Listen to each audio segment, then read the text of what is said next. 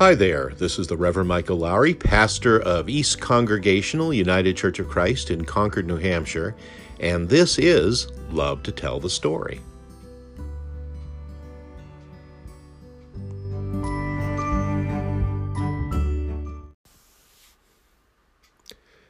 Confirmation is a rite of the church in which, in our tradition at least, a young adult, usually in their teenage years, affirms the baptism that they received as infants.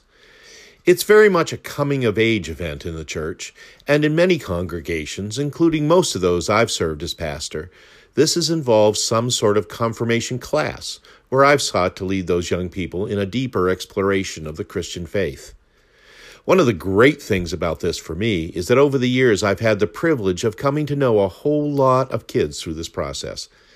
But I have to say that one of the most memorable and, shall we say, perplexing individuals I ever encountered was Jason, a rather headstrong and opinionated ninth grader who over the course of that particular year managed to challenge just about every bit of spiritual wisdom I sought to impart upon him and his fellow confirmands.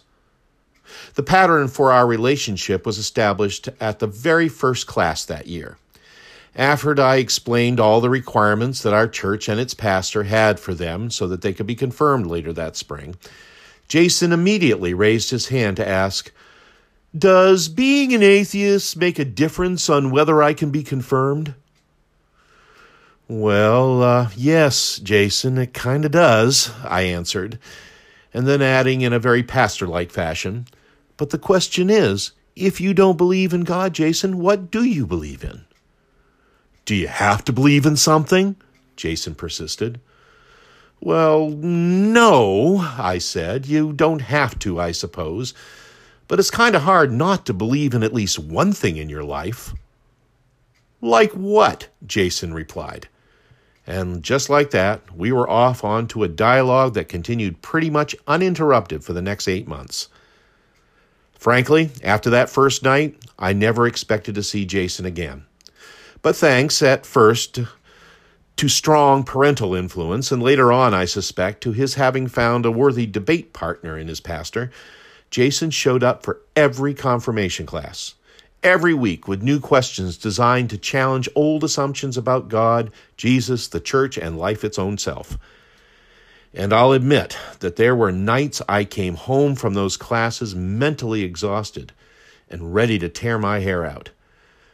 But as the year wore on, I also found myself looking forward to Sunday evenings to see how Jason might try to trip me up on my own theological foundations.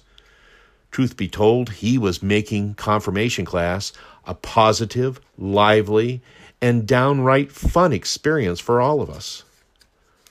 At the end of that year's classes, the time was coming soon for the kids to make a decision as to whether they would confirm their faith at a special worship service that we'd planned for Pentecost Sunday. An important decision that I always told them was not only theirs and theirs alone, but also a truly adult decision, to publicly confess what it is that they had come to understand to be true about their faith. Given the continued positive nature of our conversations, I'd begun to hope that perhaps even Jason would ultimately decide to confirm his Christian faith. But alas, it wasn't to be. He actually showed up at our house one evening to give me the news in person, and to my surprise, he was genuinely emotional about it. He didn't want to disappoint me, he said, and he didn't want to let down his family with this decision. And he said it's not that he was saying no to faith, but just that he had too many questions, so many lingering doubts that he couldn't bear to go through the motions and say yes to something that he wasn't entirely sure of. And in one of those relatively rare moments of grace that I said the right thing, I honored Jason's courage, urged him to keep asking those tough questions, told him that I'd pray for him, and invited him to come to the after-confirmation barbecue with the rest of the class, which Jason did, right after he'd come to worship to cheer on his fellow confirmands. Flash forward almost a decade. At the occasion of the wedding of Jason's younger sister, at which Jason served as a man of honor.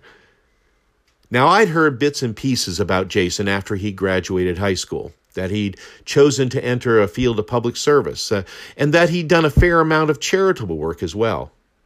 He'd also gotten married. And as Jason introduced me to his wife and shared the news that he'd soon be welcoming their second child, he also told me, with this broad smile on his face, that he'd recently been asked to serve as a deacon at the church where he and his wife were now active members. "Wow, that's great," I answered, no doubt with a certain look of surprise on my own face. But to this, Jason simply answered, "Yeah, it just took me a while to get there." Well, this week at East Church, we're starting up another year of Sunday school, in which a small but amazing core group of kids will joyfully dive into our program of Bible stories, games, crafts, and songs, so that they might begin to get a sense of God's presence in their lives and living, perchance to launch a lifelong friendship with Jesus himself, and, it should be added, becoming an integral part of a loving and nurturing church family along the way. These days, there's been a lot written on the internet and elsewhere about Christian education and children's ministry in this current age. The gist of these articles being that the traditional model of Sunday school is long since outmoded. Suffice to say that this particular ministry has fallen on hard times in our churches. But the answer is not, as some have suggested, that we simply let go of the idea of Sunday school altogether. On the contrary, seems to me that now is the time for broadening our understanding of Christian education, for churches to embrace the idea that to truly nurture the spiritual formation of this next generation of believers, we need to embrace a holistic approach in which we welcome our children, youth, and seeking adults into the whole life and experience of the church. A ministry that certainly includes Sunday school in some shape or form, but which also involves worship and fellowship within the whole congregation of the faithful, which encourages full participation in shared mission and outreach as a caring community, and ever and always emphasizes the mutual care and support that comes in being part of a true family of faith. Spiritual formation, you see, happens in a variety of ways and in a wide array of settings. Sometimes it does come in the form of silly goofball songs, in Bible stories retold, and in arts and crafts that happen in that hour on a Sunday morning. But it also might happen in a moment of prayer and reflection as they sit together with friends and family at a service of worship. Or else it could be found in the warm smiles and loving embrace of those sitting next to them at a potluck dinner. But make no mistake, these will be the lessons that our kids will remember, the lessons that will take root in their hearts as they grow in faith. Oh, they'll have questions, that's for sure, more and more of them as they become adults. And in their search for understanding, I'm also sure they're going to challenge their elders along the way. But that's okay. Faith is, after all, a journey and not a destination. And though it might take a while, they'll get there.